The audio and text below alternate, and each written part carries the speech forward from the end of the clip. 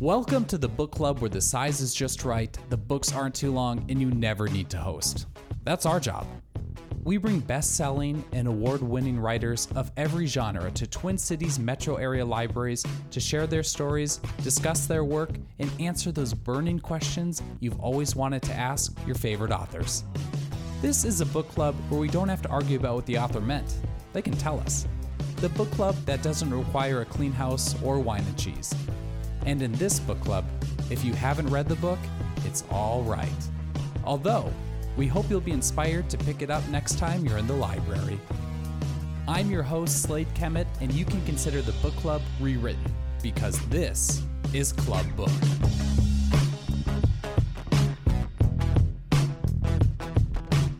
This season consists of both in-person library events as well as virtual facilitated author discussions by some really great guest hosts. That will include a Q&A section with questions submitted by our virtual audience. So with that, I will turn it over to our host for this evening's event. Enjoy. Welcome to Club Book with Nicole Chung. I am Dr. Kim Park Nelson. I am a professor of ethnic studies and Asian American Studies at Winona State University, and I am so pleased to be here. I'm really looking forward to this conversation with Nicole.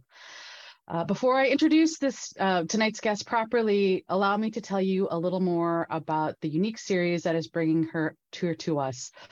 Club Book is a program of MELSA, the Metropolitan Library Service Agency, made possible through Minnesota Arts and Cultural Heritage Fund and coordinated by Library Strategies, part of the Friends of the St. Paul Public Library. Carver County Library is the co-organizer for this evening's talk.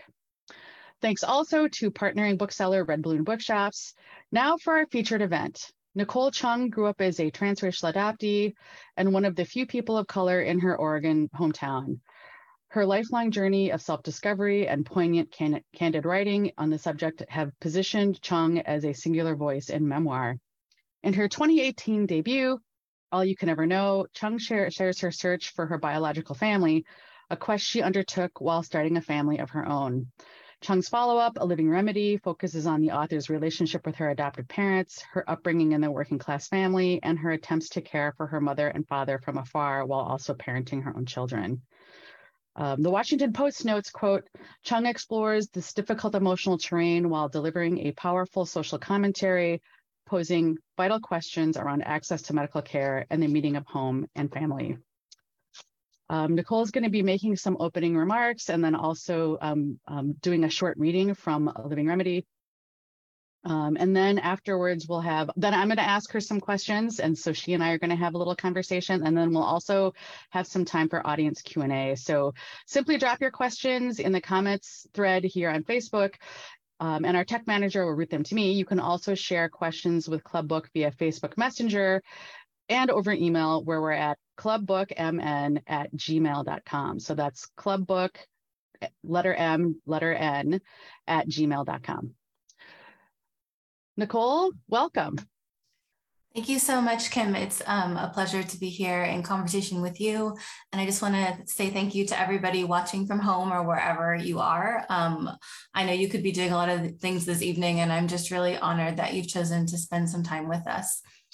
I thought I'd begin by talking just a little bit about A Living Remedy, which is, as Kim mentioned, a memoir of loss, of legacy and adoption, of class and our broken safety net. And it is also a book that changed a great deal, even after I started writing it. From the beginning, I knew this book would touch on personal, collective, and generational grief, and the ways in which this country abdicates responsibility for the health and well-being of too many people who live here, how we scramble within our families, within our communities, to try to support and care for each other in the face of enormous structural failings. At its heart, it was going to be the story of my grief for my father, my adoptive father, that would acknowledge the systems and the safety net that failed him and sped his death at 67. But shortly after I began working on this book, with my adoptive mom's support and cooperation, she was diagnosed with terminal cancer. And by March 2020, of course, the pandemic hit. She had just started hospice care, and not only was my life recognizable, all our lives were. And at that point, I I really couldn't think about writing. Honestly, I put the book down and didn't work on it for many, many months. I was focused on, as many people are, as they get older, trying to care for and support my mom through her illness. And at a certain point, I think I realized this book would need to be rewritten if I could still write it at all. Because it was about my life, but also about how and why too many people lose loved ones in this country. I knew I also couldn't leave my mother's illness out of it. But I also just couldn't imagine writing about it. And I don't remember the day I started writing again, like really working on it in earnest, or what pushed me to do it. But like several months, I want to say 7 or 8 months after she passed, I sort of threw out everything I'd already written and started over from scratch. So the book still goes into detail about why and how we lost my father when we did, due in part to years of financial precarity and a lack of access to healthcare. And it's also a reckoning with class and what I always thought was my very average middle class upbringing, and like how and when I realized that's not quite what it was, due to medical emergencies and the fact that our family was uninsured and struggling. It's also about this strange part of my identity that really changed after my dad died, being my mother's only daughter, and what it meant to support and miss and try to care for and grieve for her without having access to her in the early weeks of the pandemic. And it's also about what it can mean to survive these deep losses and keep living, like how we grieve without losing ourselves, without self-recrimination or self-punishment. So that's kind of a brief summary of the book and some of the themes. And I thought I would also just continue by doing a short reading, and then we can move into the conversation. So just thank you again for being here. I'm going to read from the very beginning of the book, and then I'll briefly introduce the other sections that I'm going to read. I can picture her, one pale freckled cheek resting on the yellow floral patterned pillowcase next to mine. Warm brown eyes half lidded with sleep as she listened to me talk. She was often tired in those days. After walking in the door, she'd greet me, drop her purse on a chair, and then go lie down for a while before dinner. Sometimes I'd follow her down the brown carpeted hallway to my parents' room, the second door on the right, directly across from mine, and chatter at her from the doorway or my dad's side of the bed. If she fell asleep, I'd tiptoe away. When I was little, we'd sit side by side on her bed while she told me stories about her girlhood, taught me my prayers, got me started on early cross-stitch and crochet projects, and read me stories she loved. A Little Princess, Anne of Green Gables, Pride and Prejudice. By the time I was a senior in high school, I was mostly just looking to talk, to tell her about my day, tests I had coming up, the school musical I wanted to try out for. I probably should have known to leave her in peace. She wasn't in good health then, which I didn't fully understand. No matter how exhausted she was, she never sent me away. I wonder if she ever thought about how soon I'd be leaving, as the two of us lay on the squeaky old mattress, late afternoon sunlight filtering through the sheer brown curtains above us. I wonder if that's why she always let me gab, why she didn't tell me to go away and let her rest.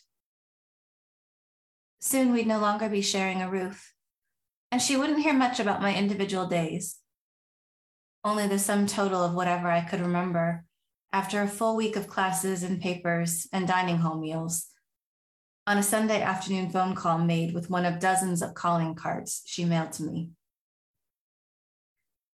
We would still belong to each other, but we would come to know one another differently in separation, in parting after parting. I didn't know what it would mean to leave, wouldn't begin to grasp it until my last night in my little blue childhood bedroom a few months later, when I found I couldn't sleep for terror and wonder. I'd spent most of my life in a small house in a small town, a Korean adoptee who knew I was loved, but often felt as though I were living a life meant for someone else. Though dreams of escape had long held me in thrall, I missed my parents when I spent any length of time away from them. And my mom was the person I most wanted to talk to at the end of the day. I'm sure plenty of people who knew me were surprised that such a homebody-only child had set her sights on a life 3,000 miles away.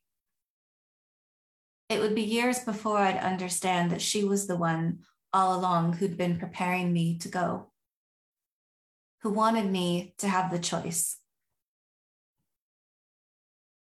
I think of those late afternoon talks with her now that I have my own children, knowing that the days of both of them falling asleep in their rooms down the hall from mine are dwindling, that a time will come when something trivial or life-changing will happen to them. They'll be hurt or caught by surprise or find that they're happier than they've ever been, and I will not be the first person they tell. That might be why I sometimes let them stay up past bedtime chatting with me or getting silly with each other. Why even the brightest moments on the best of days can crack my heart wide open. But then sometimes I think, well, no matter where they go, no matter how far apart we are, maybe I'll always be someone they want to talk to. Because my mother is far beyond my sight, beyond the reach of my voice. And not a day goes by when I don't think of something I wish I could tell her.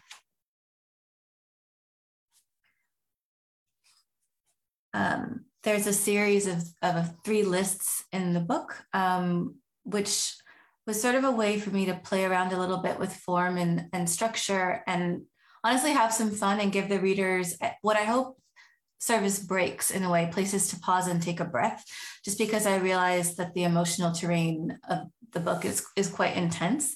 So this is the first list in the book, one of 3, and I'll just read this to you as well. It's short. Things my mother sent me after I left home. Oregon postcards, calling cards, cash when she had any to spare, vitamins, ballpoint pens and mechanical pencils, lip balm, sunscreen, my favorite Girl Scout cookies. Enough Werther's Originals, Brock's Peppermints, and saltwater taffy for everyone in my dorm to help themselves from my free-for-all candy dish. A 2-foot-tall artificial Christmas tree with decorations. Warm socks, knit gloves, wool scarves. She was very concerned that I was too soft for East Coast winters. DVDs of my 2 favorite movies, Singing in the Rain and Casablanca. Seashells and sand dollars. Articles of potential interest snipped from the local newspaper. A flashlight, a safety whistle, pepper spray. Photos of her and Dad and Grandma on every birthday and holiday I missed. This last short reading I'll do really gets to the heart of the discussion of healthcare and the broken safety net in our country. This part takes place after my father's passed away at 67 from diabetes and kidney disease. Many weeks later, a friend calls it a common American death. We're in her car, on our way to dinner, speaking of various health conditions that run in our families. Both of us have seen our loved ones' medical problems exacerbated by financial insecurity and inaccessible medical care. She says what happened to my father was tragic, and we talk about how it might have been prevented if he'd gotten the help he needed. How many people here, she says, die for the exact same reason every day. I think of how many times I've heard terminal illness and death referred to as equalizers, as if they can flatten our differences and disparities simply because they come for all of us sooner or later. Sickness and grief throw wealthy and poor families alike into upheaval, but they don't transcend the gulfs between us, as some claim. If anything, they often magnify them. Who has the ability to make choices others lack? Who's left to scramble for piecemeal solutions in an emergency? If you have no rainy day savings or paid medical leave, if your support system's scant or under-resourced, if preventative or life-saving treatment's harder for you to access or altogether out of reach, you'll have a profoundly different experience from those who become ill or find themselves caring for sick or dying loved ones, knowing that if nothing else, they can afford to meet the moment.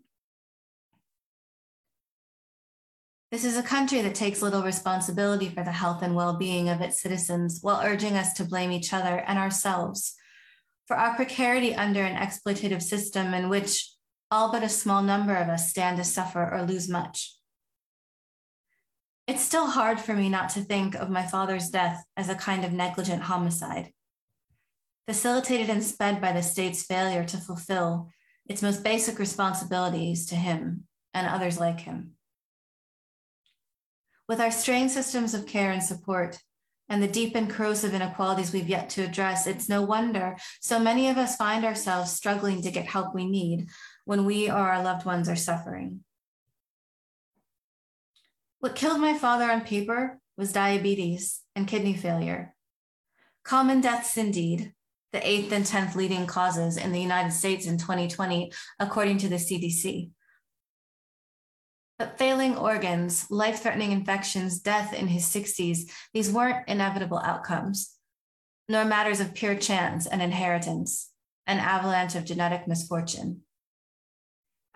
He needed access to quality healthcare in order to manage his illnesses, and he needed it throughout his life, not only in his final years, when it was granted as a crisis response after his kidneys failed. For her part, for reasons I'll never comprehend, my mother assigned herself some blame. She knew he was slowing down. Should she have realized his death was close? Had she missed important signs? If she'd known more, could she have done more for him?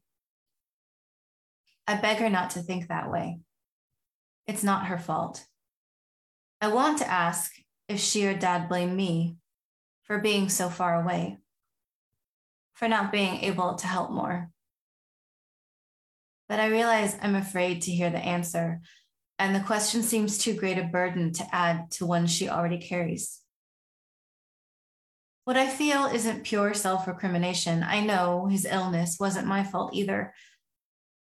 But the regret and anger I bear is a constant ache, so entwined with my grief that I can't begin to parse where one feeling ends and another begins. Thank you. Thank you so much, Nicole, for reading from your book. I think that there's so much to unpack, even in just what you have shared in your reading today. I have many questions for you, and I know that our listeners also have many questions for you. So I'm gonna get into that. So my first question is really, you kind of talked about it a little bit as you're introducing yourself and your kind of difficulties in writing and not writing as a result of what you're experiencing with what your parents are going through. I really appreciate how you have layered and interlayered that with all these other things that were happening also to you, but also to all of us during that kind of historic period. And so I guess the first question is really about what made you, I mean, I know that you're a memoirist, but what made you kind of decide like that you wanted to tackle the topic of the loss of your parents? And I'm also curious about the title, Living Remedy. And so can you talk a little bit about that title and how it's kind of, and how, like, you know, how it's connected or not connected to your decision to tackle this very personal, very difficult topic as a memoirist? Yes, and thank you for that question. I mean, it's true. I'm someone who, not just in books, but in essays, in like a newsletter, in other forms, like I am someone who writes about my own personal experience quite a lot. I think in one sense, like I don't really do it so much to make you think about like specific events in my life. I always hope that if people read my essays or read my memoirs, I think what's really meaningful about this genre is that it can be a place where as readers we can meet ourselves, right? And so I'm hoping that you'll think about your own experience when you read my work. In the case of this book, you'll think about like people that you've loved and your own losses, and leave takings, and what that has meant to you. So I think the genre kind of justifies its existence in a way by doing just that, by meeting readers where they are, hopefully by reaching out to them and making them feel less alone and giving them a chance to reflect on their own experiences. So that's why I write in the genre more broadly. I wanted to write about grief, because honestly, I couldn't think about anything else. After my father died, it was this all-consuming experience. It's not that I hadn't experienced other forms of grief before. I had, but this was the first major loss of like a loved one in my life. And it's just a cataclysm. It changed me entirely. I could see how it was changing my mother. And one thing that I was really surprised by was my own anger. Not just that he was gone, but the ways in which his death had really been sped by these structural failings that I've talked about and read about, by, the fact that he was poor and uninsured for many years. It's interesting. My adoptive mom and I were very far apart politically and ideologically, but we were both united in this strong feeling that, his death at 67 wasn't inevitable. And at the same time, when my friend said it was such a common American death, and she talked about like some of her own experiences, like I knew she was right, that it is all too common in a country that doesn't really take responsibility for the health and well-being of its citizens. Like I know so many people and families who've had similar experiences, and yet it wasn't really something I had seen tackled head on in a lot of grief narratives. I was reading like different grief memoirs, and it's a topic that has interested me for a long time. Certainly I've read a lot of really powerful writing, but I really hadn't seen anyone like confronting this aspect of my grief and of the way so many people like lose loved ones, and some of the root causes of those losses. And I thought, if I write about this and the fact that I'm learning like not to blame myself for these structural failings, right? Not to blame myself for things that weren't really my fault. Maybe it will help other people, or just like who are going through similar things. Maybe it will make them feel less alone, or maybe it'll just be a good companion to people who are grieving and thinking about these things. So that was why I started to feel sort of called to write about it. First, sort of in a couple of essays, and then like I started thinking about a book project. So that was really where the idea came from. For the title, A Living Remedy. So I mentioned, before we started, Kim, I mentioned to you I was reading a lot of poetry while I worked on this book. And one of the poets who's meant a great deal to me for a long time is Marie Howe. So a living remedy is a phrase that is borrowed from one of her poems. And the short little line that I actually quote in the epigraph of the book is because even grief provides a living remedy. I don't think Marie Howe writes so brilliantly about grief and about loving people and about difficult relationships, and about what, if anything, we can look to for comfort. And so her work's meant a lot to me for a long time, but there was something about that phrase, a living remedy, that really jumped out at me, because I knew from my own experience of grieving that, of course, we don't seek grief out, like nobody would do that. But when it comes for all of us, and it does, I had learned that like grieving is so important, like actually letting yourself feel the pain, and not doing whatever you can to just escape it. I did that for a long time after my father died. It was so painful that I just would have done anything to get away from it. And eventually I realized while trying to avoid that pain, I really wasn't allowing myself to grieve. And without grieving, I don't think that there's a chance for like healing, or the beginnings of healing. So that was why I was drawn to the title. I ended up writing to Marie actually to ask her for permission to use it, which she generously granted. And so, I mean, here we are. I'm really grateful to her for allowing me to do that, because I love the title. I really do. Love the title too. So this is a little bit of a follow-up question. One of the things that I really, to what I just asked you, one of the things that really struck me as I was reading the memoir was, because of the timing of the loss of your parents, it kind of happened as COVID was ramping up. Your mother died during COVID. Your father died, I believe, shortly before COVID. Is that correct? 2018. But yeah. I mean, I think that, that really struck me because I also, like, my mother died right before COVID, and then my grandfather, who I was really close to, died during COVID. And so I think maybe that's one of the reasons why I'm thinking about this question. I was thinking about this question as I was reading the memoir. I mean, I think that we are still figuring out all what we lost collectively because of COVID during the last 4 years. Yes. But I thought a lot about what it meant to lose family members during COVID, and I'm guessing that you have too.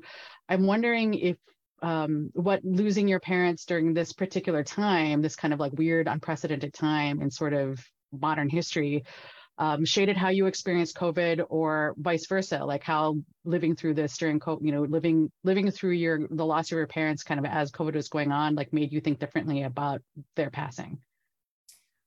I mean, it's such a complicated question, even though they died only 2 years apart, which is like incredibly close. It felt like two different worlds, because my father died in 2018 before COVID, and my mom died like in the spring of 2020. And I'm sure I don't need to remind you all, like, you can think back and remember what that spring was like how little we knew. Nobody was going anywhere. There were stay-at-home orders / requests. I wasn't, like so many people who lost a loved one, especially in that first year of COVID, I wasn't able to be with her at the end. I had to live stream her funeral. And countless people had that same experience. So it was so strange. It was so different. With my father, I had like a much more, what I think of now as a traditional grieving experience. I flew out there. I was at the funeral. There was no attendance cap on the funeral. It was like full of people, full of friends and family, like full of life in a way. And of course I was devastated, but there was something about being there, like with my mom, with my biological sister, with whom I'm in reunion, was there supporting me and my mom during that. Being there with my parents, like friends and community, going through these rituals that I knew would have meant so much to my dad, that I knew meant a lot to my mother. Just all of those things were sort of guideposts for me in grieving. And I think they really helped me and my children who came with me, like, see and understand and experience and begin to grasp like the magnitude of the loss. And with my mother, it was entirely different. I mean, we talked or had video calls all the time, but it was really difficult, especially toward the end. And then only a handful of people could go to her funeral in person, and other people live streamed in. So it was a very like 2020 kind of experience. And I was grieving in many ways, kind of in isolation. I remember the live feed from her funeral, like cutting out. And I was still, I was sitting on my living room couch with my husband and daughters, it's true. But like we were alone, and I didn't see anyone else for the rest of the day, probably not for the rest of that week. Just like a strange, surreal, like very lonely grieving experience. And at the same time, what I'll say about that is I was really surprised at how friends and family from around the country who couldn't be there and couldn't be with me, like, showed me their love and support. I was thinking all the time too about like how I could be there for people I knew were struggling, and they were doing the same for me. I think because of the pandemic, the time we were living through, and the fear everyone had, everyone was grieving some kind of loss or some kind of disappointment, even if it was just, I thought my life was this one thing and I missed the way like normal life used to be, you know? And so no one had to dig very deep, I think, to understand what I was going through. It felt different when I lost my dad. There was this sense of like the world was just going on without him. And to me, it felt like inherently wrong. I'm sure other people who've grieved can like relate to that feeling, like how come the world hasn't stopped, you know? And losing my mom when and how I did, in a sense, the world was stopped. And like there was so much that was horrible about that timing, right? Not that there's ever good timing. It's never a good time to lose a loved one or grieve, but I had so much time, and everyone I knew was really trying to think about ways to like to be in community and to show support and love to each other, even though like without physical presence. And so I ended up feeling really held and really supported, you know, by my community, even though they weren't with me in person. It got me thinking a lot, like at that time, and I've continued to think about like what it means, how we can support and kind of show up for each other, even in circumstances that are far from ideal. So I don't know, that was kind of a long way of answering your question, but I think like I'm still thinking about the lessons, for lack of a better word, kind of that time and like what grief taught me. I think it's made me more empathetic, like to others who are grieving, for sure. And it's really driven home just the importance, I think, of not looking away from pain, like our own pain, but also other people's pain. I think there's a lot of pressure in our society right now to like not look back and think about like our collective losses of the past few years, but instead just kind of keep pressing forward. But I don't think we can or we should forget these things and people we've lost and preventable deaths. I don't think that that's something we should look away from.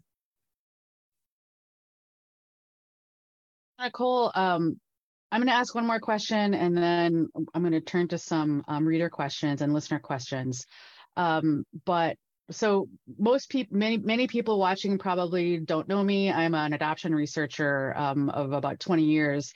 And so, of course, like one of the things that I was really kind of cued into as I was reading both of your memoirs was, you know, to what degree are you speaking to the adoptee population, and how are adoptees like reading your work, which I know many of them are. And so, but really one of the things that kind of struck me as a moment is that I, you know, was also kind of like I was noticing in your book is like, as I mentioned before, I'm of an age also where I've also lost parents. Many of my Korean adoptee friends have lost parents just because of our ages, because we're sort of like, you know, entering middle age.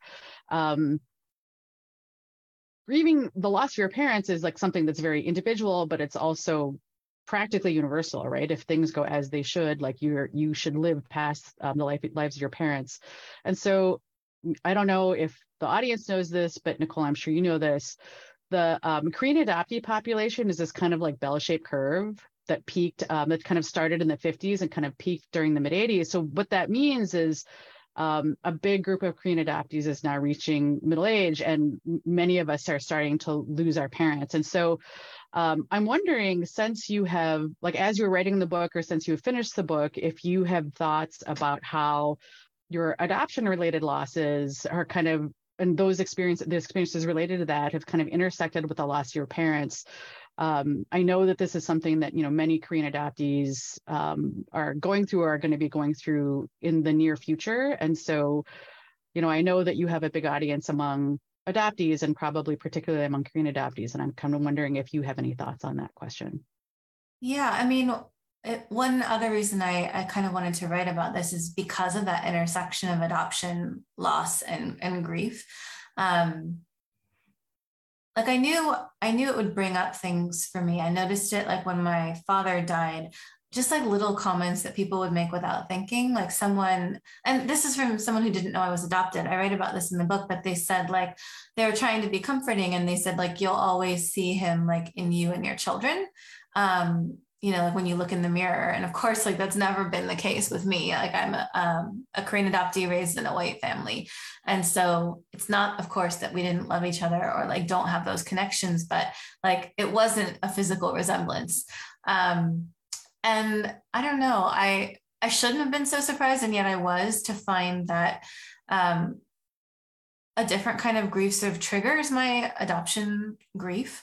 For it, every time I think I've sort of dealt with adoption, something else happens to me. Like I remember when I had a child, it was like obviously this huge moment that intersected with like my search for my birth family. And it's kind of similar with losing my adoptive parents. I've thought so much about like what it means to be an adoptee still, whose adoptive parents are no longer here.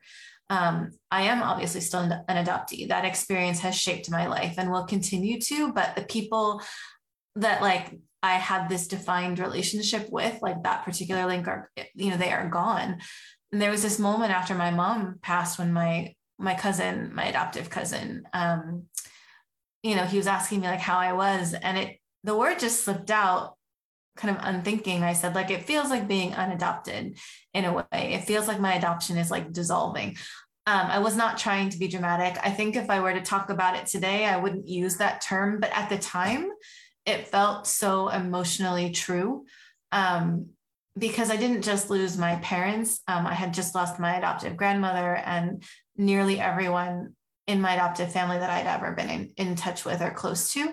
And I was very conscious of carrying like this legacy and all these memories alone with really no one who like remembered my childhood or could talk up with me about my adoption within my family. Like all those people were gone. So it's just been something that I've continued to think about in a way. Those relationships aren't over, but they're certainly different now. And the way I define myself as an adoptee will probably like shift as well, given the fact that my adoptive parents are no longer here. Yeah, I feel like I'm still learning about it, but I did want to write the book in part because I have wanted as an adoptee to see more writing about adoption and about grief and about parental loss. And just like what that can mean for us and how it can trigger like adoption loss as well, like feelings around that. So yeah, I don't know. I haven't started hearing it from like large numbers of adoptees about this particular book, but I do hope like for those who are going through like either trying to care for parents or elders or just, or who have, lost adoptive family already. I hope it can be like a good companion for them, even though I don't have like firm answers.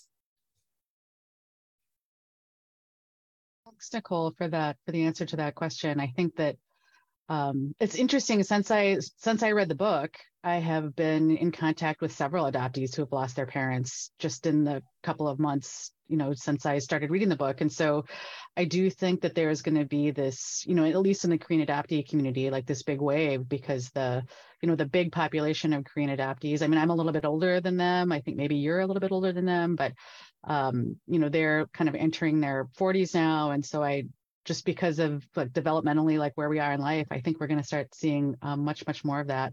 So I'm going to turn now. We have about 20 minutes left. I'm going to turn to some reader questions. The first question that I have from a reader is, I'm just going to read it here, but I think that I'm going to try to give a little bit of context because I think that this person is asking about is not entirely clear. So the question is, your exploration of American healthcare is heartbreaking and eye-opening. I'm curious if execution of the second memoir required exploring that industry through written resources or subject matter experts to better understand and contextualize your parents' story. And so I feel like this question is kind of about research, right? It's about the research that you did to write this memoir. I think that a lot of people sort of assume like if you're writing a memoir, you're just writing about your own experience, which of course you were, but I mean, I also noticed this in reading both of your memoirs that you often kind of take other people's perspectives in your memoirs, which I thought was like so interesting. But I think this question is a great one about, how much research did you end up doing into the healthcare industry and the failures of the healthcare industry in order to write this memoir?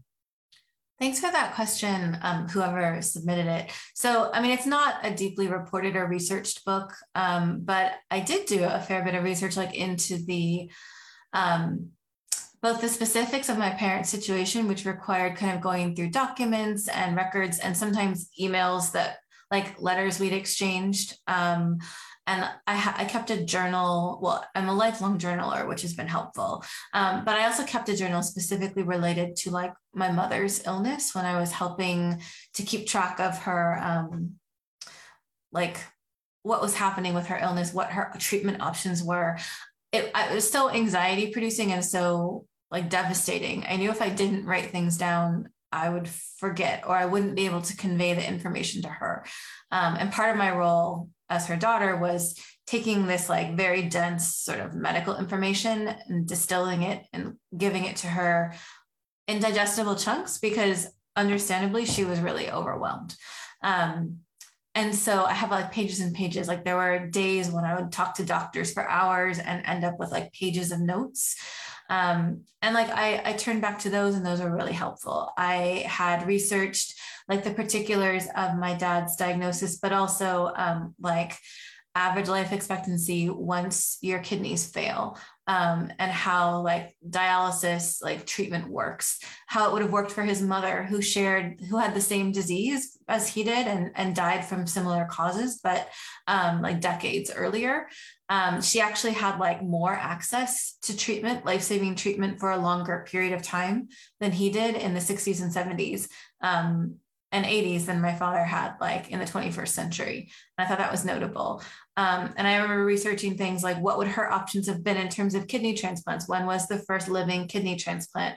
Would that have been available to her? If my father had chosen that, like what would that process have looked like for him? And some of these things were things I had undoubtedly discussed with them, but hadn't like written down, like hadn't committed to memory. And so the research part was important because it allowed me to fill in like accurate medical details. Even though I don't always remember specifics of like conversations we had about these things. I had mentioned even the section I read tonight, I'd mentioned, diabetes and kidney disease being, I think, the 8th and 10th leading causes of death in the country at the time my father died. It was important for me to know exactly how common is this.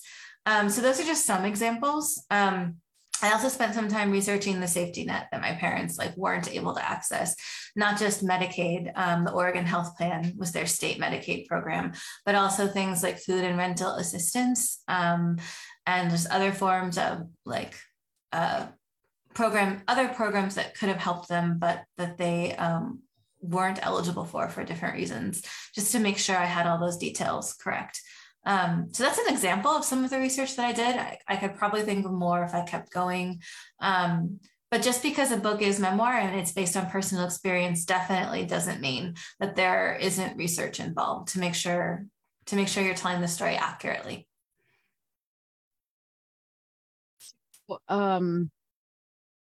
Here's a question from somebody who I think is maybe thinking about writing memoir themselves.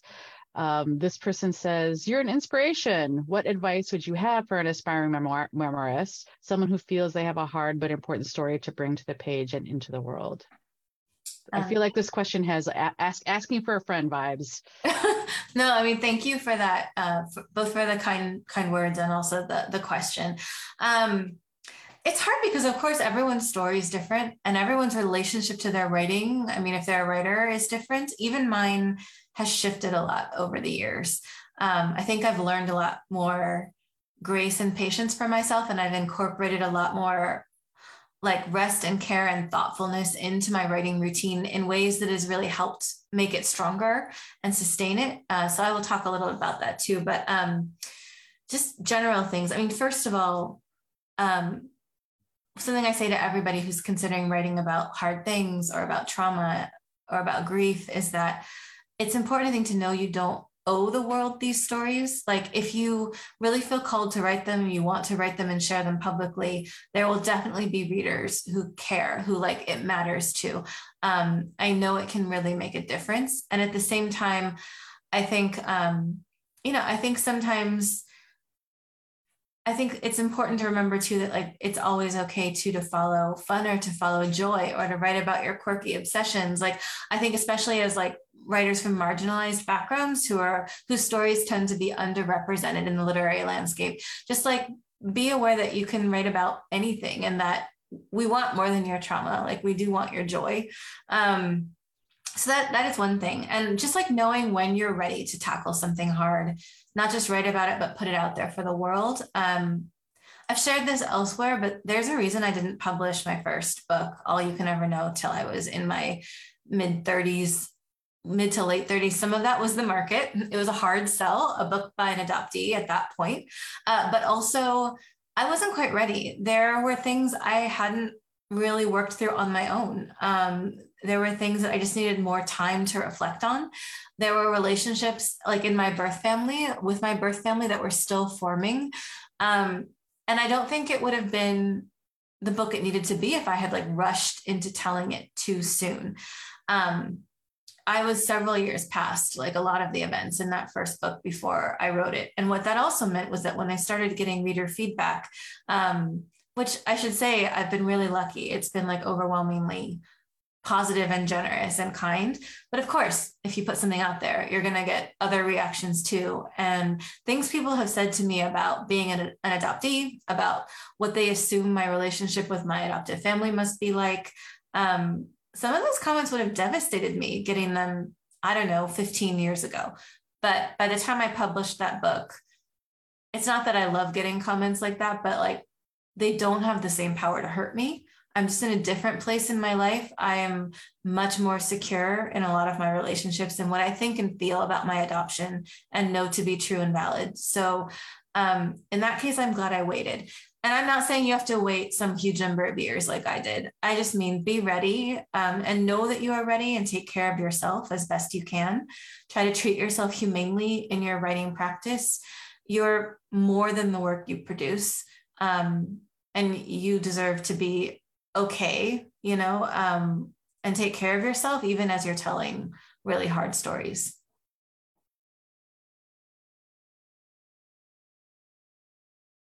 I'm going to choose a question here from somebody listening tonight, from Tasha. This is kind of a follow-up, I think, to the question that you just answered, or at least in my mind, it can be a follow-up to the question you just answered. The question is, do you find the imagery hard emotionally to re-experience as you write? And I guess like my kind of corollary to that question is, or is the writing down these stories and writing down these memories more of an act of healing, or is it kind of both? That's a good question. They're both good questions. I'm personally not a writer who finds writing for public consumption cathartic. So like I have writing that I do that is more for me, that like you could consider therapeutic in that way. Like I mentioned, I'm a lifelong journaler. I write a lot for myself. I write to process things. Most of that writing never sees the light of day. Like it is for me.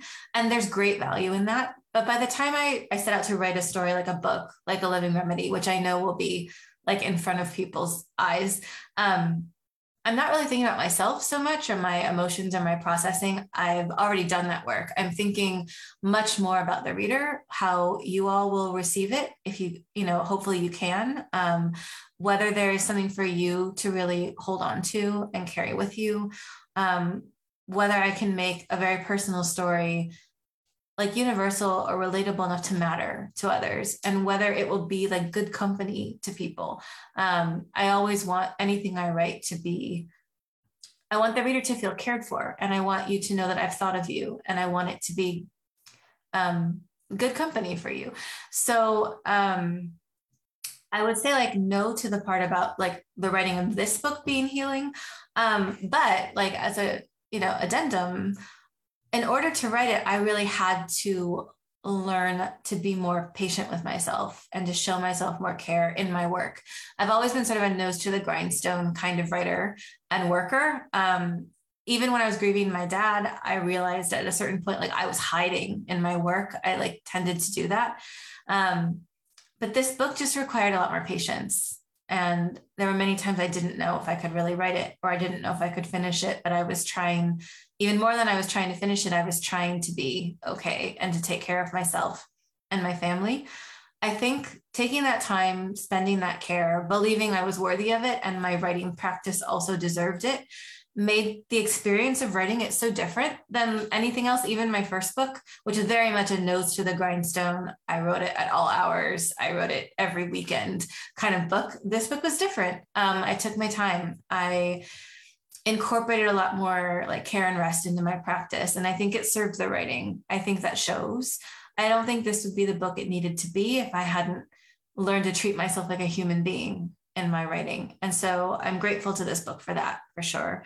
And regarding the question, I think about, let me see, whether it was sort of hard, like emotionally to re-experience these things or to write about them. Sometimes, yeah, I think so. And that's why like I did try to give myself breaks. If I wrote like a very difficult scene or chapter, I would not necessarily like force myself to jump back in to the story like later that day or the next day. I might give myself a few days, or work on a different section of the book. In terms though of like, I mean, I will say too, sometimes it was really meaningful. Sometimes it was really comforting to do that memory work and spend that time again, like with my parents in a way, because in order to write this book, I had to kind of channel who they were. I had to like hear their voices and try to make those come alive on the page. And it was painful because I missed them, but it was also really meaningful and sometimes beautiful to spend that time. And one of my, like, I don't think it's a trick or a hack, but like what I learned through this book sometimes was that if a memory was too hard to recall, and if I couldn't be sure I could share the emotion super faithfully, I would try to remember how a given moment or experience like felt in my body. And I would describe like physically how it felt. There's one scene I can think of in particular where I'm on the phone with my mother and I have to give her this really devastating news. And instead of saying like how I felt, I described like physically what it was like living through those moments. And it turned out that was like a far more effective way, I think, of making it clear to the reader, of like painting a picture. And somehow it was easier to write it that way, just like writing it almost as a physical experience and letting that convey the emotion instead of trying to find adequate words for this, in many ways, indescribable feeling. Thank you for the questions. This is probably going to be the last question that we have time for. Somebody has asked about the cover of the book, which I actually see behind you on your shelf, assuming that's a real background and not It is. and not like a dropped-in background.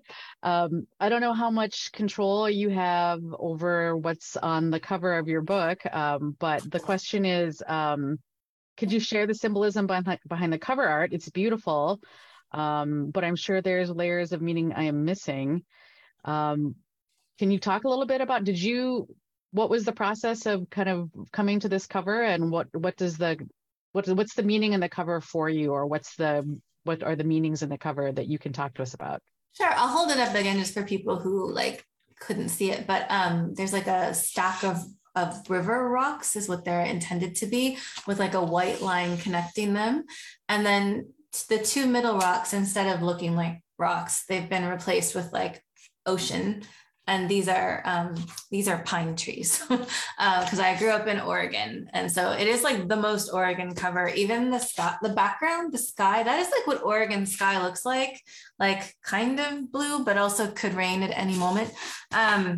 I'm not an artist, and I definitely didn't design this book.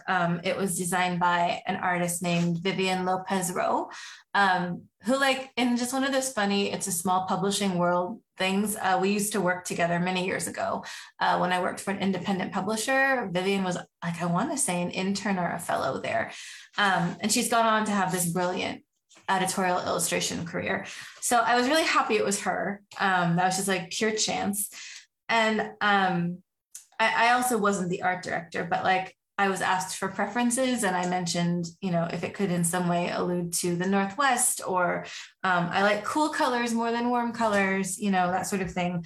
And And so there's a part in the book where I mentioned my dad had loved river rocks, like collecting them. He would go and get like actually bigger ones and like put them in his garden, like he would use them to like line the edges of his hosta garden and his rose gardens. And so I think Vivian picked up on that. So that's where the rocks come from.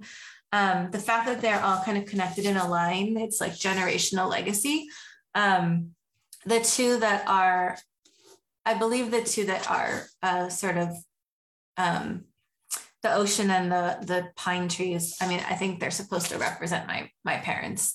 And the other two that are still rocks would be like me and like other members of my family, you know, still connected and part of that legacy.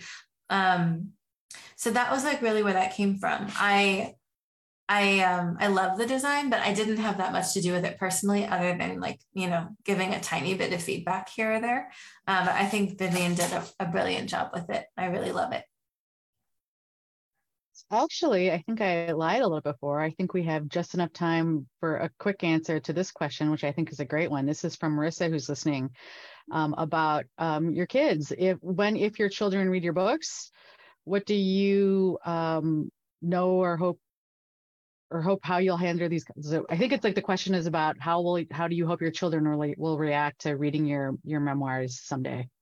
So my older daughter has read my first book. We read it together, like back when it came out, and it was really like sweet. So I mean, I ended up getting her the ebook edition too, and like the dedication of that book is for Cindy, who's my sister, with whom I reunited.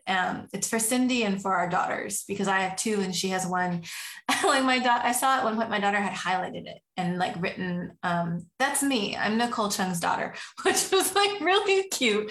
But she's always been like, I mean, I haven't like hidden the things that I've written, especially as she's gotten older. Like she has a phone, she can find anything she wants.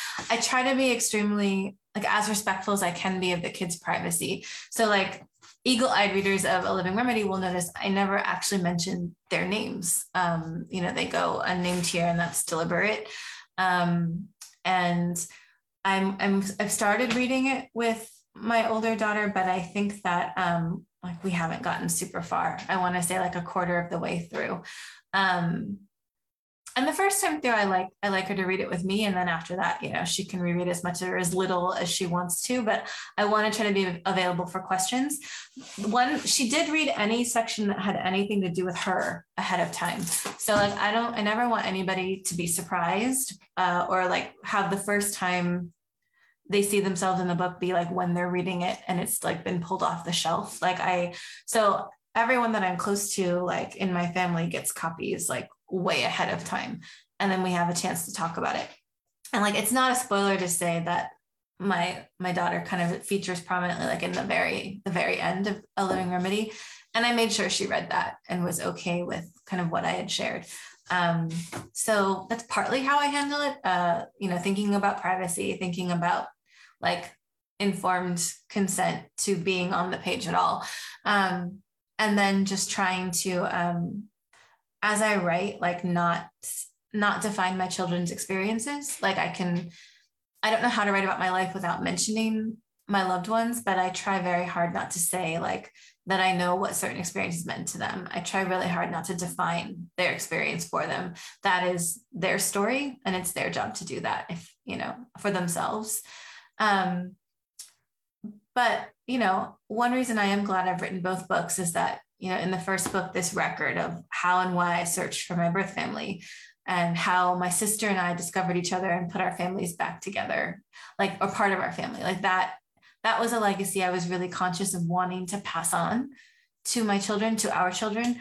And in A Living Remedy, I mentioned before, like in a way, it's a place where my parents still live and you can hear their voices, and maybe not the sum total, but like the essence of who they were and how I knew them as parents, like exists in this story.